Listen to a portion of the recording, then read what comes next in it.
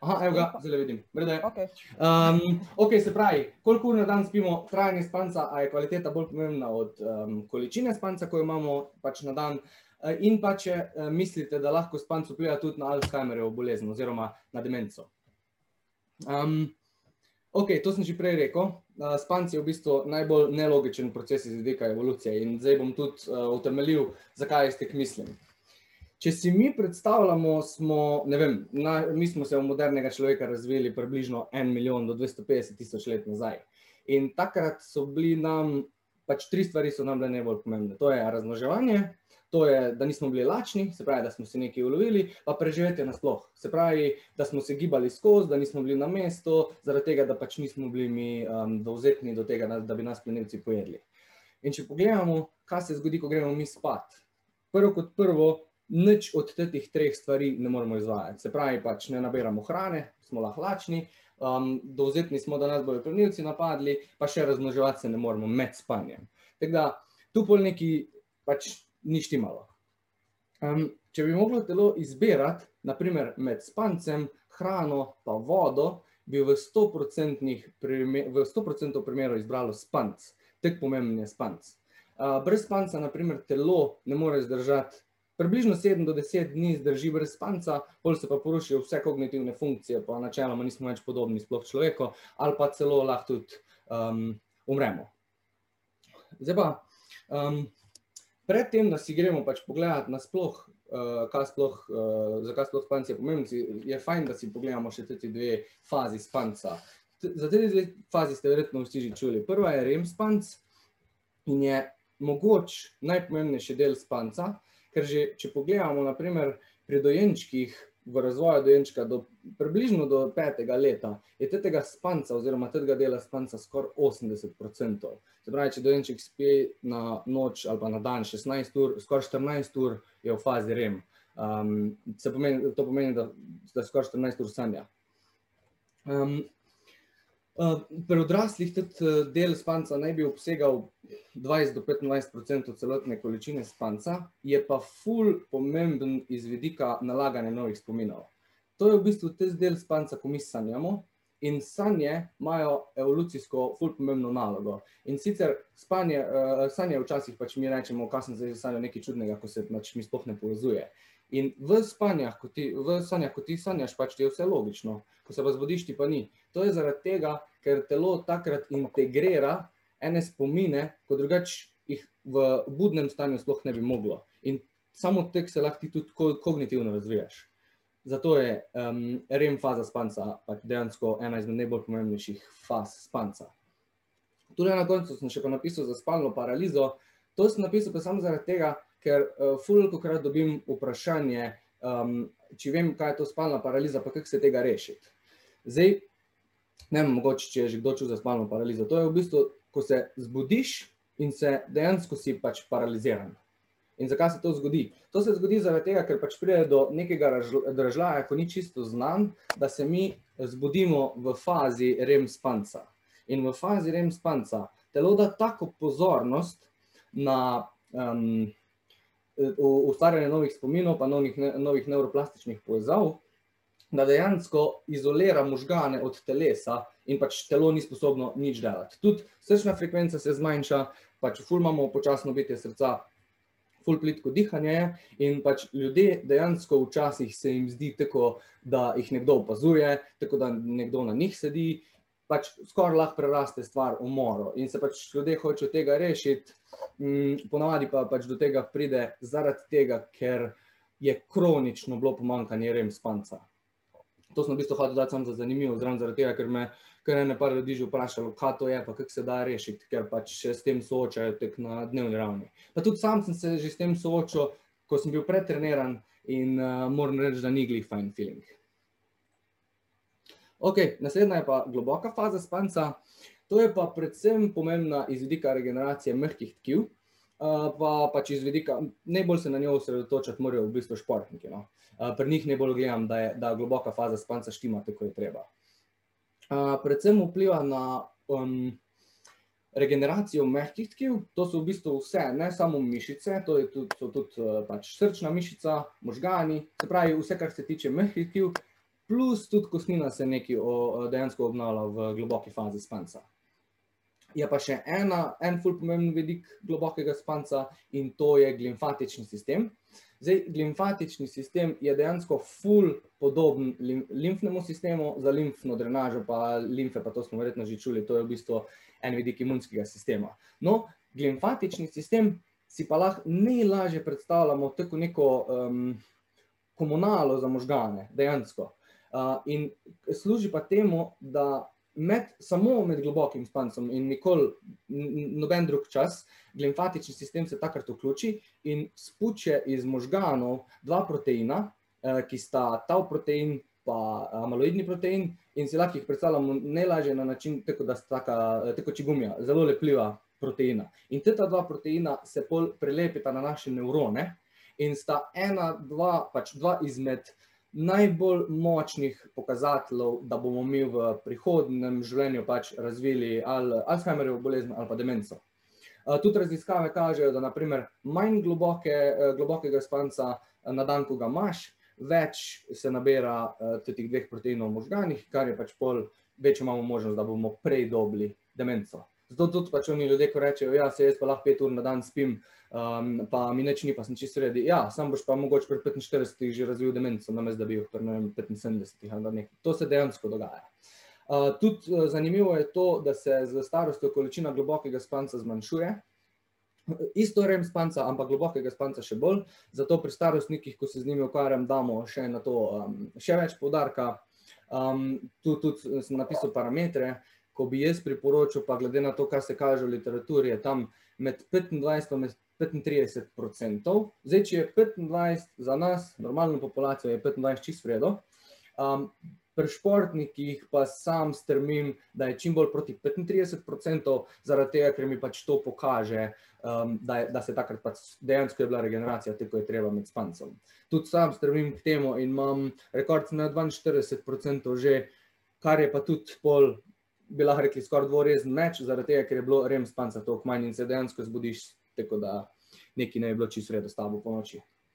Tule sem dal še pa na konc HRV, to pa v bistvu tudi tega malo več ve, o temu smo se tudi že menila, je pa en ful dober pokazatelj enega parametra srčne frekvence in tudi zelo dober pokazatelj spanca oziroma kako kvaliteto spanca smo imeli. Zato vsem, ko se hočejo malo bolj poglobiti v to, kar priporočam večini ljudi, da se poglobijo v spanc, da si potegnejo dol program HRV Elite, se reče, in pol rabiš samo za na prsa strep zameriti srčno frekvenco in si lahko vsak zjutraj zmeriš. Traja 3 do 5 minut in pol vidiš, kak je bil tvoj spanc. HRV ti lahko tudi pokaže, naprimer, priporočeno aktivnost na treningu, ko ga imaš tisti dan. Skratka, ful je, če koga zanima za HRV še kaj bolj podrobno, me lahko tudi pol vpraša, zaradi tega, ko bi lahko kar fajn se razgovoril o tem. Ok, zdaj pa homeostaza, to sem hotel na začetku tudi razčistiti že kar pri spancu, zaradi tega, ker bomo pol skozi govorili o homeostazi. Zdaj vem, če je že kdo čul za homeostazo, je pa čisto enostavna stvar. Homeostaza je dejansko konstantno uravnavanje našega telesa oziroma našega notranjega okolja z dražljaji, ki pridejo od zunaj. In zdaj najboljša dva primera sta naprimer temperatura. Mi imamo neko konstantno temperaturo telesa oziroma sredice našega telesa, tam 37 stopinj pa pol nekaj takega, oziroma se na sliki tule kaže 37 stopinj. In če se temperatura kakorkoli od zunaj spremeni, se pravi, če smo v neki mrzli kopeli, se bo mogla sredica začeti ogrevati. In to je v bistvu homeostaza vključena. In glih obratno, ko smo v savni, se bo mogla sredica začeti ohlajati. Najboljši primer homeostaze je pa dejansko trenažni proces, kakršenkoli trening. Če bomo mi zdaj hoteli, danes bomo delali počep, pa bomo hoteli čez en mesec dvigniti 100 kil, bomo mogli narediti tak trening, bomo začeli z 80 kilami, pa bomo šli počasi vsak teden malo več, da bomo prišli na konec meseca do 100. In to je dejansko homeostaza. Zunanji dražljaj je bil počep, mi smo delali počepe en mesec in temu se je to prilagodilo tako, da lahko čez en mesec dvignemo več kil. Ok, zdaj si pa gremo dejansko pogledati, tule imam par slajdov, na kaj točno vpliva malo bolj natančno. Spanc itak vpliva na vse, jaz sem si pa izbral zdaj te stvari, ko se mi zdi, da jih je najbolj pametno poudariti, ko se mogoče malo premalo zavedamo. Najbolj zanimiv je globalni eksperiment, ko se zgodi čisto vsako leto, in to je prestavljanje ure. Ko mi uro prestavimo za 1 uro nazaj, se na globalni populaciji, in to so bile narejene študije, to ni samo špekulacija, zviša porast srčno-žilnega obolenja za 25%. Sam za 1 uro spanca manj imamo, kao prisiljeno, in 25% imamo večje tveganje za katerokoli srčno-žilno obolenje. Se pravi, karkoli se tiče kapi, karkoli se tiče srčnih infarktov, to se nam poveča za 25%, s tem, da se povečajo tudi vse, za skoraj isti procent, vse nesreče, ki so odvisne od naših kognitivnih sposobnosti oziroma od naše koncentracije. Se pravi, 90% stvari se za 25% pač poveča možnost, da se nam zgodijo. Pol, ko se ura prestavi spet za 1 uro nazaj, da 1 uro več spimo, se pa naprimer zmanjša vse to za približno 21%. Tako močno lahko samo 1 ura spanca vpliva na pač našo smrtnost dejansko. Ok, pol imamo metabolizem sladkorja. To je tudi ena izmed takih stvari, ko se ljudje premalo zavedamo in je bila meni, ko sem prvič čul, sem mogel iti pač dejansko študije pogledati zaradi tega, ker nisem mogel verjeti. Naredili so študijo na ljudeh in sicer, da so jim skrajšali spanec iz 8 ur na 6 ur. Zdaj, če tako pogledamo, prva stvar je, 6 ur ljudje zdaj spijo, ko jih vprašam. 6 ur je neko povprečje za pač ljudi, a ne? Oni so jim zmanjšali v študiji iz 8 na 6, se pravi, nek mala kvaliteta spanca, in se jim je po 3 dneh odziv na sladkor, pač ko mi sladkor zaužijemo, se nam v krvi dvigne inzulin. Tisti inzulin se je zmanjšal za skoraj polovico, se pravi, so bili prediabetični z 3 nočmi slabšega spanca, plus tega pa, da tisti inzulin, ko se je sprostil, je dejansko bil za pol manj učinkovit. Se pravi, dejansko bi lahko rekli, da se je sprostilo 25% inzulina, samo to, kar bi se moglo, če so samo 3 dni spali 2 uri manj. Teda, to je zdaj spodobno, pač dejansko si po 1 tednu si skoraj prediabetik, no, če imaš slab spanc. Kar pa sploh ni tako težko, ne veš, če pogledam ljudje dejansko, moje stranke, ko pridejo k meni, da bi si uredile karkoli, imajo po 4 ali pa 5 ur spanca na dan, po, ne vem, par let. Tako da, pač malo se je zamisliti, no, spanc je res ful pomemben. Zdaj pa, po moje je najbolj, da kar že tule razčistim, kaj sploh je inzulinska rezistenca, pa kako inzulin deluje, čisto na kratko, zaradi tega, ker nam bo tudi pol prišlo prav, ko bom govoril za prehrano, pa da slučajno pozabim. Imam sicer tudi video na YouTube kanalu, ko je v bistvu, mislim, da samo 5 minut traja ali 4 minute, da na hitro povem. V glavnem, ko mi zaužijemo ogljikove hidrate, karkoli od ogljikovih hidratov, cuker, preproste, enostavne, kakršnekoli, se v telesu dvigne inzulin. In inzulin služi kot ključ, da odpre vrata v mišice, da tisti cuker, ko ga mi imamo v krvi, lahko po krvi pripotuje do mišic in se ne nabira v žilnih stenah oziroma da se ne nalaga v maščobe. In zdaj, če pač inzulin ne deluje v redu, se pravi, inzulin ne deluje v redu, ko spimo slabo, se pojavi inzulinska rezistenca. To pa samo pomeni to, da dejansko mi nimamo več takega inzulinskega odziva, ko bi ga mogli imeti, in je tisti metabolizem sladkorjev oziroma nasploh pač metabolizem ogljikovih hidratov ne deluje tako, bi mogel. Kar pač pa lahko kronično itak preraste tudi diabetes, tudi če si bil prej čist zdrav. Ok, malo sem zdaj. Ravnovesje neurotransmiterjev. To tudi se mi zdi, da če bi vprašal 10 ljudi, bi mogoče 2 vedela, pa ne vem, če je res, ampak itak, sej, to vem jaz zato, ko se v to poglabljam, drugače tudi sam ne bi vedel. Neurotransmiterji so dejansko predhodniki hormonov in hormoni nadzorujejo pač naš sistem delovanja, pač nasploh naše telo. Se pravi, kortizol se sprosti zjutraj, zvečer se sprosti melatonin, da mi gremo spat, vmes se sproščajo pa drugi hormoni. In določeni hormoni povzročajo to, da smo mi čez dan alert, se pravi, da imamo neke kognitivne sposobnosti na najvišjem možnem nivoju, po noči se pa drugi hormoni vključijo, da to zbije dol, zaradi tega, da pač nam ne divjajo misli, pa la gremo spat. In če nam, na primer, če ne spimo v redi, med spanjem, med globokim spanjem, globokim spancem, se neurotransmiterji obnavljajo. To so v bistvu, zgrajeni so iz esencialnih aminokislin. Zato sem tudi spod napisal, da izkušnje kažejo, da so zato krive predvsem esencialne aminokisline in njihova obnova. To sem, na primer, jaz ugotovil isto pri mojih strankah, ko se je, ne vem, če bi rekel, v 70%, ko smo zrihtali neke prehranjevalne navade, pa neki trenažni proces, da so trenirali, pa se pač bili aktivni tako, kot je treba, so še vedno imeli določeni težavo, da jim je enkrat vedno v podobnem času dneva ful padla energija in so se počutili tako, da jim bi padel cuker. In potem sem šel to malo raziskovati in sem dejansko videl, da če nam zmanjka esencialnih aminokislin v telesu, ko imamo mi tako nek tak bazenček, če jih zmanjka, ker jih nimamo neomejeno skoraj tako po maščob, dejansko telo da impuls možganom, da nam primanjkuje cukra. Zaradi tega, da gremo mi čim bolj na hitro nekaj pojesti, ker aminokisline so pač povsod. In ko smo rešili to zadevo, smo jo rešili samo za spancem. Se pravi, ko se je kvaliteta spanca popravila, tudi čez dan, tudi ko je bila urejena prehrana, pač ni bilo več nihanja sladkorja oziroma občutka nihanja sladkorja. Tako da tudi za ravnovesje nevrotransmiterjev poskrbijo. Pol imamo poškodbe mehkih tkiv. To je predvsem za športnike ful važno, ampak itak za vse ljudi. Isto so naredili študijo isti zdravniki, da so tule so sicer za en teden zmanjšali spanec iz 8 ur eni skupini na 6, eni skupini na 5, eni skupini pa na 4 ure, na 4 ure in so ugotovili, da bolj ko so zmanjšali spanc, bolj se je zvišalo tveganje za poškodbo. Zdaj, so potegnili neko povprečje, da je po 3 oziroma 4 dneh spanca bilo 30% zvišanje za katerokoli poškodbo na treningu. To pomeni, da bi ti mogel športniku reči, ok, spite, ko spiš, samo jutri boš imel 30% več možnosti, da se poškoduješ. To smo že skoraj na 50-50, a se boš poškodoval ali se ne boš. Predvsem so pa pol ugotovili, da se to dogaja zaradi tega, ker ful slabš delujejo ta male mišice. In to so mišice, ki pač dejansko nadzorujejo gibanje naših sklepov. In ko te mišice enkrat ne morejo več delovati, tudi to velike mišice nas ne bojo rešile pred tem, da bomo pač vsi nekaj naredili.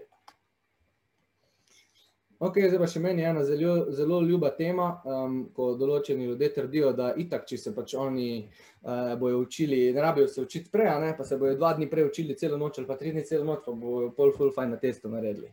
No, tudi to so testirali zaradi tega, ker to se pač vedno več dogaja, zato ko pač jaz sem bil itak isti, pa sem to delal. In so ugotovili, da se je na izpitu drug dan kognitivna sposobnost zmanjšala za 40%. In če dam to pol v perspektivo, ko so dobili 6, bi drugače lahko dobili 10. To je 40% razlike kognitivnih sposobnosti.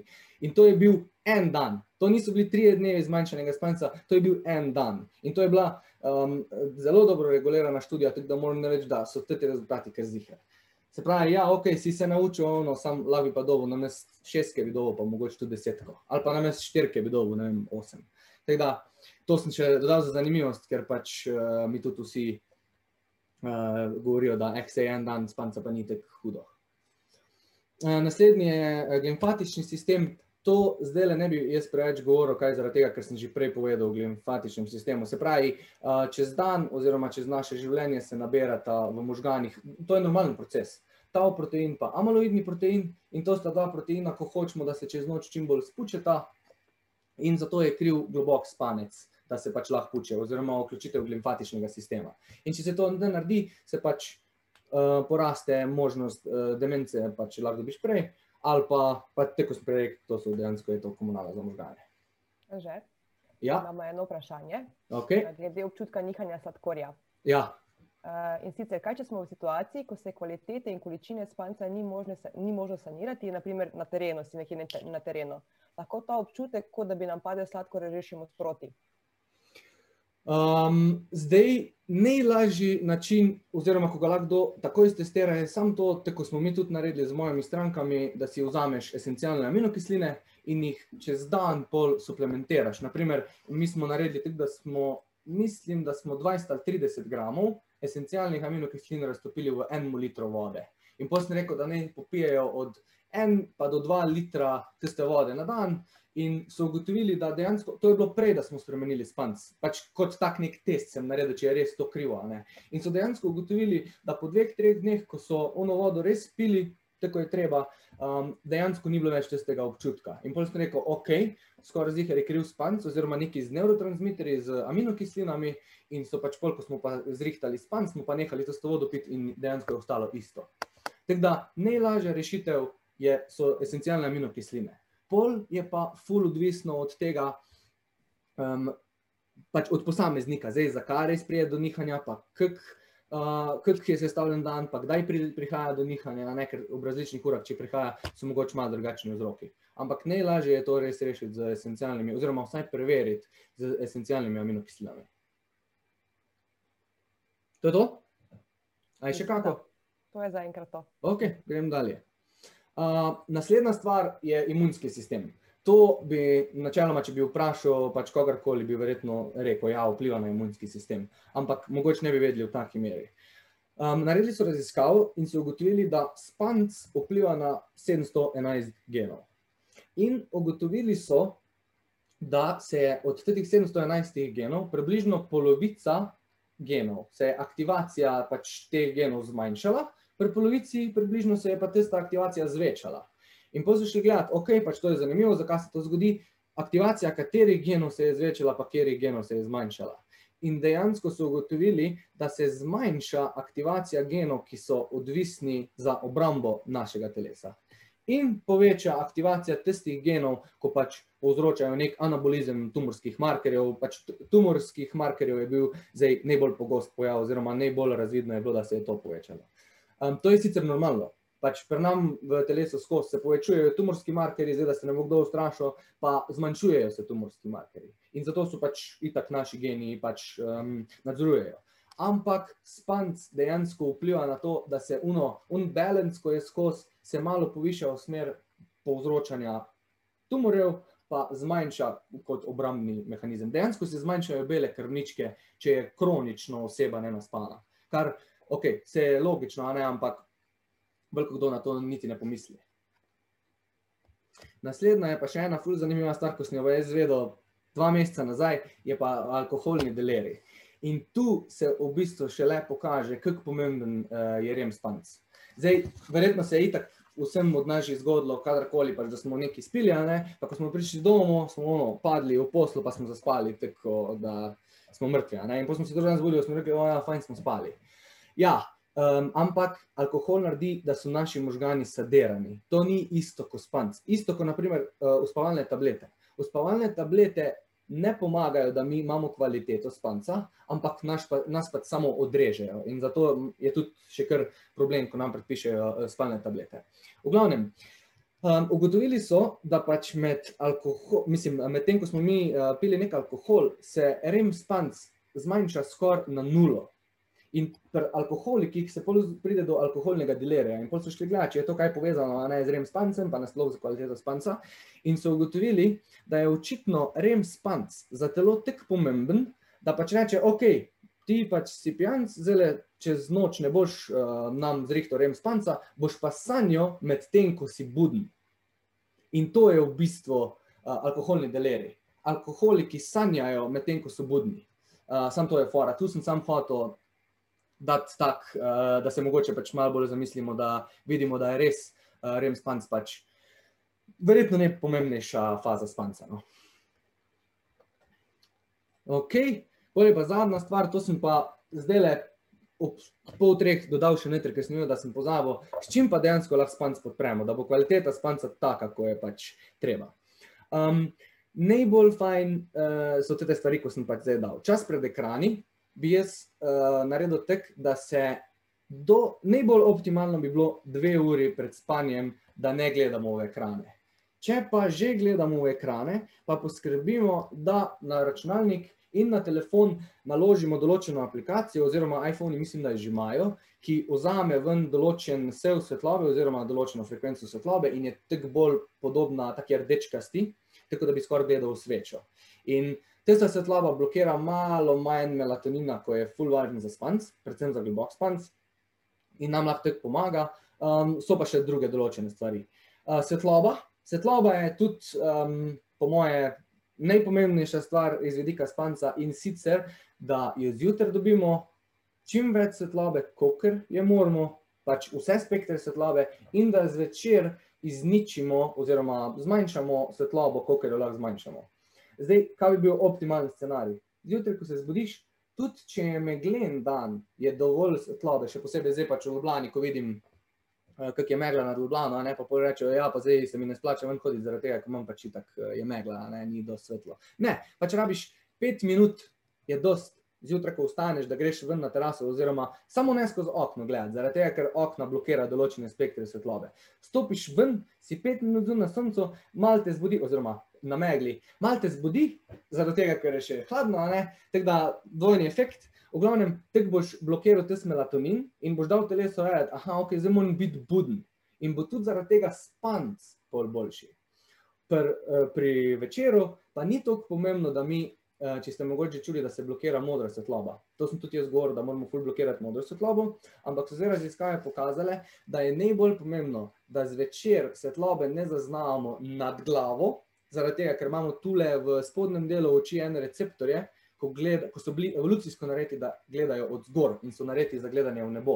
Teda, če se da, kar je, pač mislim, po moje 99% ljudi ne more, da je svetloba pod pasom, se pravi, pač, če ima kdo tako nizko kakšne luči, da si tiste luči prežge, ali pa pač, da je svetloba v nekem takem spektru, tako je sveča. Pač približno to je 3000 lumnov svetlobe. To je zdaj optimalno, to zdaj sam govorim, kaj pač, naprimer, naredijo taki bombari, ko sem jaz. Pol imamo ogljikove hidrate. Ogljikovi hidrati, še posebej preprosti, oziroma samo preprosti ogljikovi hidrati, lahko ful močno podprejo spanec. To bom tudi pol malo povedal še, ko bomo zdaj naslednjega, ko bomo o prehrani govorili, ampak fora je v tem, da ko mi pojemo neke enostavne ogljikove hidrate, se ful hiter v telesu dvigne inzulin, kar je ful redo, in pol tudi ful hiter pade. In to, če delamo naprimer čez dan, imamo polovne sugar crashe, in smo pač lačni zaradi tega. Po noči je pa to ful fajn zaradi tega, ker nas pomeri. Plus tega, da hitrejši prirastek sladkorja v krvi, ko bo, več oksitocina pa serotonina se bo sprostilo, kar pa itak deluje pač sproščujoče. Serotonin pa oksitocin sta itak hormona sreče dejansko. In podpre ne samo, da lažje zaspimo, da je naša latenca spanja, plus bolj kvalitetne spancije. Pol naslednja stvar so tehnike sproščanja. Tule zdaj ne bom nekaj preveč nakladal, zaradi tega, ker bomo itak pol šli na tehnike sproščanja, pa se bo lahko sam vsak odločil, katero tehniko bo njemu najbolj delati pred spanjem. Pol imamo pa še določene prehranske dodatke. V tem primeru bi jaz najbolj od vseh promoviral magnezijev bisglicinat, o tem tudi že govorim. Magnezij bo v bistvu sprostil mišice, glicin, ko je pa vezan na tes magnezij, bo pa prečkal možgansko bariero, pa bo pomeril centralni živčni sistem. In moram reči, da je to dodatek number one, ko bi ga jaz priporočil za 90% populacije, ko vidim, da pač itak premalo spijo. Pol sta še pa mogoč, bi priporočil beljakovine, kot so naprimer kazein, zaradi tega, ker malo izboljša fazo globokega spanca, ker se pač bolj dolgo sprošča v telesu in pač lahko tudi podkrepi določena popravila v telesu. To sta pa dva dodatka, ko bi lahko podprla spanca. Poleg melatonina, ampak melatonin je pa že pol fora, da bi priporočil samo ljudem, ko si morajo zrihtati cirkadiani ritem, se pravi notranjo uro, da štima tako je treba, ali pa ko imajo res že dolgoletne težave s spancem. Ker se hitro navadimo na melatonin in lahko pride do tega, da ga pol tudi naše telo ne proizvaja več, tako bi bilo treba. Zadnja je pa še temperatura sobe. To bo pa mogoče koga presenetilo, ampak optimalna temperatura sobe je tam med 14 pa 17 stopinj za spanje. Zdaj, jaz grem pač bolj proti 14, večina ljudi gre bolj proti 17, ampak pokazano je bilo, da bolj topla, ko je soba, manj je globokega spanca, oziroma še posebej poleti pa itak veliko kdo se zbuja sred noči ali pa sploh ne more zaspati zaradi tega, ker ga pač vročina naš čist zbudi. Ok, zdaj vas sam bom zaključil spanj sam še enkrat z istimi vprašanji, pa da se sam mogoče malo spomnite, kaj ste prej odgovorili, pa da vidite, kako blizu ste bili temu, kar sem pač zdaj povedal, da bi bilo fajn narediti. Ne bom pa nobenega preveril, kaj je pač odgovoril. Zdaj, to je zdaj v bistvu konc tega prvega sklopa o spanju, pa naslednji so pa zdaj prehranske strategije. Zdaj pa v bistvu, če je bilo še kako vprašanje, če ne pa po moje, ne vem, pauza ali kaj. Še imaš vprašanja tukaj? Super. Tako da če ti preberem ali boš odprčet? Čakaj, da jaz to vidim. Aš kaj je? Ne, evo ga, se vidim. Ok, zdaj sem, da jaz spijem tule. Na prvo sem že odgovoril, pol malo pa... hvala za popravilo, to ja. 3000 mora biti, ja, to sem, važno, da sem zadejal 3000. To me je zanimalo, je 3000 ali 3500. Koliko časa pred spancem bi bilo optimalno zaužiti ogljikove hidrate? Zdaj to je ful, tako itak vse, je ful odvisno od človeka, pa od količine ogljikovih hidratov. Zdaj, ene ljudi, na primer, ful matra, med njimi sem tudi jaz, da pred treningom oziroma pred spancem ne smem jesti pač tik pred treningom, oziroma ne vem, pol urce prej, zaradi tega, ker imam pol pretežek želodec in ne morem trenirati oziroma ne morem spati. Plus tega pa, če greš na to tehniko, da hočeš suplementirati oziroma zaužiti ogljikove hidrate pred spancem, se priporoča vseeno malo večja količina glede na tvojo telesno sestavo oziroma na tvojo kilažo. Jaz osebno pojem približno 300 gramov ogljikovih hidratov pred spanjem, ampak to je velika doza in je to vsaj 2 uri prej. In jaz bi priporočal, da je tam med 90 pa 120 minut prej, da greš spat. Da se vsaj toliko, da se malo prebavi, vse so enostavni, vse se bojo lahko prebavili, ampak še vsem, da ne greš glih z tistim težkim želodcem spat, je po mojem najbolj optimalno, ker če ne, ti lahko tudi vpliva, mogoče slabš naspan zaradi tega, ker boš pač preveč nasičen z nekimi testeninami ali pa karkoli. Plus tega, da tudi tule lahko izberaš, naprimer, stvari, ko se ti zdijo, da te manj nasitijo. Zdaj, eni imajo to pri belih testeninah, naprimer, mene bele testenine skoraj nič ne nasitijo, mislim, jih lahko veliko pojem, prej da sem sit, naprimer, kuskus, bel me pa nasiti že ful malo, teda pač jaz pol izberem neke enostavne oziroma pač testenine, neke polške. Teda ja, 60 oziroma 90 do 120 minut je po moje najbolj optimalno za večino populacije. Naslednjo, v primeru, da jemo zadnji obrok pozno zvečer, kako to vpliva na naš spanec? Zdaj odvisno, kak je to obrok. Če govorimo iz vidika, da hočemo spanec podpreti, predvsem, da hočemo globok spanec podpreti, bo dejansko obrok bogat z ogljikovimi hidrati podprl to, da bomo hitro padli, oziroma hitro zaspali, se pravi, naša latenca spanja se bo skrajšala, plus tega, da bo globokega spanca malo več. Če pa se bolj hočemo osredotočati na popravilo mišičnih tkiv, kar se na primer športniki hočejo, takrat se pa mogoče priporoča poleg malo višjega vnosa ogljikovih hidratov, še malo višji vnos kazeina. Se pravi, ne vem, kazeina iz skute, ali pa kazeina iz mleka, ali pa kazeina kot prehranski dodatek, kot prah, to je še najbolj priporočljivo. Zaradi tega, ker se tiste beljakovine sproščajo skoraj 8 ur, dejansko je tam od 5 do 8 ur se sproščajo in podprejo, oziroma se sproščajo čez celoten spanec. To dejansko lahko podpre pa mišično regeneracijo. Teda zdaj odvisno, kaj ti je cilj. Se pravi, več ogljikovih hidratov za bolj globok spanec, več kazeinskih beljakovin oziroma kazeina za podporo mišic, za regeneracijo. Pri temperaturi je pomembna le temperatura sobe, če se pol zadekaš, da ti je toplo, je to goljufanje.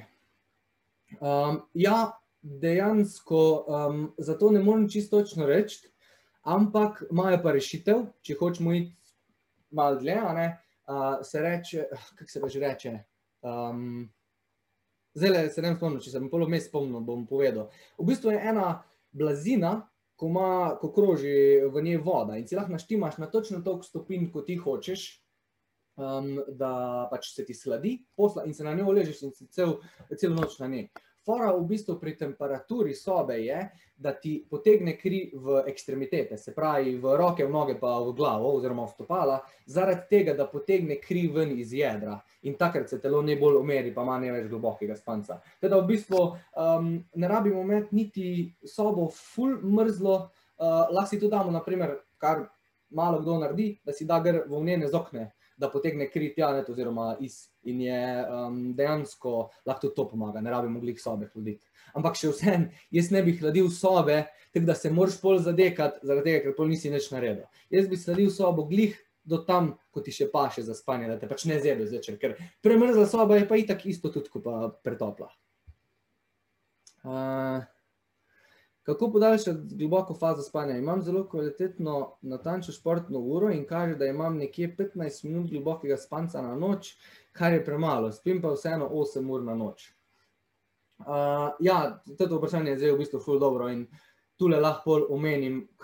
Bolj pomembna je po mojem mnenju kvaliteta samega spanca in ne toliko dolžina. Zaradi tega, ker naprimer jaz sam tudi spim 7 ur pa pol čist vsak dan, ampak imam čist vsak dan med 1 uro 50 pa 2 uri 20 globokega spanca. Ampak okej, jaz pač pretiravam z stvarmi, ko jih naredim, malo pred stvari naredim. Zdaj, globoko fazo spanca lahko podaljšaš na več načinov. Prvi način je svetloba, čim prej, tako sem rekel, zjutraj, za une 2 minutki na soncu oziroma 5 minut na megli, pa zvečer čim prej, čim manj svetlobe, da zaznajo naše oči. Ful pomaga, naprimer, so delali eno raziskavo, jaz osebno dam 2 uri pred spanjem začnem nositi sončne špegle.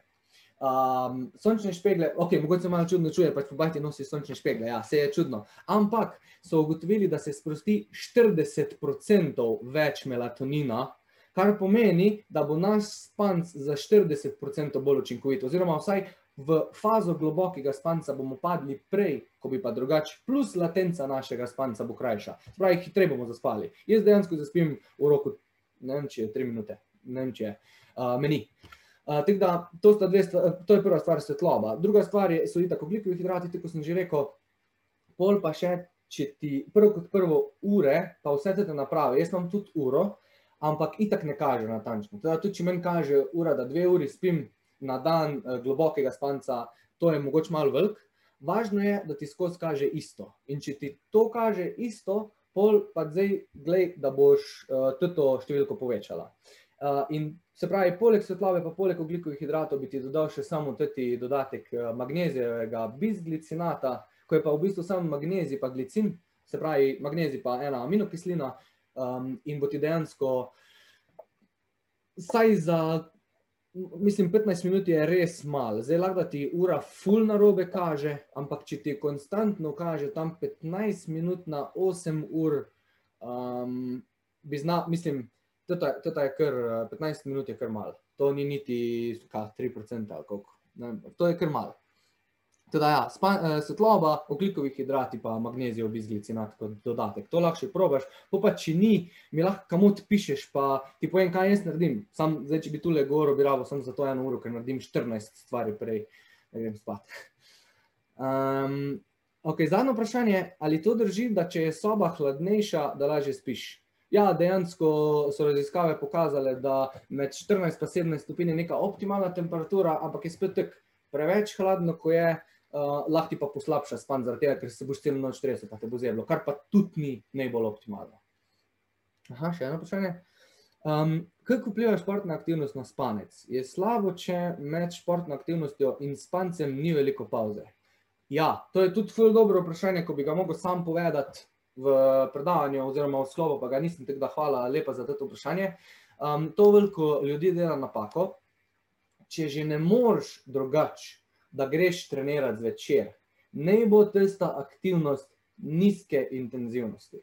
V 100% primerov mora to biti in pač mimo tega ne moramo, če nas skrbi za spanec. In to je pa predvsem zaradi tega, o tem bom tudi pol govoril, ker se naš živčni sistem ima 2 glavna dela. Centralni živčni sistem je neka osnova, pol imamo pa na eni strani parasimpatik, na drugi strani pa simpatik. In zdaj parasimpatik je ko mi pač kao prebava pa regeneracija, simpatik je pa tisto, ko nam pokaže, da pač fight or flight sistem, se pravi adrenalin. In ko mi delamo nek trening, če je malo več od že srednja intenzivnost, tik pred spanjem jaz glih ne bi, ampak rečemo, da pač ne gre drugače, kakor je več od srednje intenzivnosti, se ful poveča aktivacija simpatičnega sistema. To pomeni, da smo ful nafilani z adrenalinom. Še posebej ljudje, ko grejo po šihtu ob 8 zvečer delati visoko intenzivni trening, pa hoče zaspati. Se ne moreš zaspati, če je telo še vedno v nekem sistemu flight or fight, ti si pa vlegel v poslo. Zdaj, kar še pa lahko ful pomaga, v vsakem primeru bi je šel, ali ne gre drugače, pa se ne moreš zadržati, pa greš delati visoko intenzivnost pred spanjem, ok, ali pa greš delati nizko intenzivnost oziroma srednjo intenzivnost. Jaz bi v vsakem primeru po treningu nujno še direkt tam v fitnessu naredil neko fazo sproščanja. Najboljš bi bilo tak čist lahek stretching, tako da čist malo sprostimo mišice pa fascije, da telo dobi nek impuls v centralni živčni sistem, da ok, bomo mi malo to se sprostili, pa druga stvar neke dihalne vaje, da se čim prej vrnemo iz simpatičnega živčeve aktivacije v parasimpatik. Tako da ja, jaz itak ne bi delal, to je na kratko, drugo je pa, če pa že ne moreš drugače paziti, da je nizka intenzivnost, pa nujno se sproščaj, če ti je spanec pomemben pač po treningu. Še eno vprašanje je prišlo. Koliko časa se sprošča adrenalin po vadbi? Torej, koliko časa pred spanjem lahko treniramo? To sem v bistvu zdaj že delno odgovoril. Bolj, ko je intenzivna vadba, bolj se bo sprostil adrenalin. Zdaj, da bi točno v številkah govoril, kako dolgo časa po vadbi se sprošča adrenalin, oziroma kako se sploh sprošča, ker niti nisem ziher, da se po vadbi, če je na primer neka dolga vadba, da se sploh sprošča še adrenalin. Po moje je bolj akutno velika adrenalina, bolj ko je intenzivna vadba in bolj je problematika v aktiviranosti živčnega sistema, ne toliko v tem, da je adrenalin povišan. Je pa itak povišan, sam v pravih številkah oziroma v točnih številkah, zdaj, koliko je povišan, pa kako dolgo ne bi mogel govoriti. Jaz bi vzel pol neke take smernice, minimalno 2 uri pred spanjem, jaz ne bi delal visoko intenzivnega treninga, srednje intenzivni trening pa tam do 2 uri pred spanjem ga še pač lahko narediš. Tako da si konc, pa imaš pol še 2 uri, pogreš pa spat. Visoko intenzivni trening pa jaz ne bi delal po 7 uri zvečer oziroma po 6 uri zvečer, tako da si 3 do 4 urce do spanja ziher pustiš fraj, da se umiriš. Kljub temu, da če se boš pač umiril po treningu. To pa mislim, da je zdaj to, ja.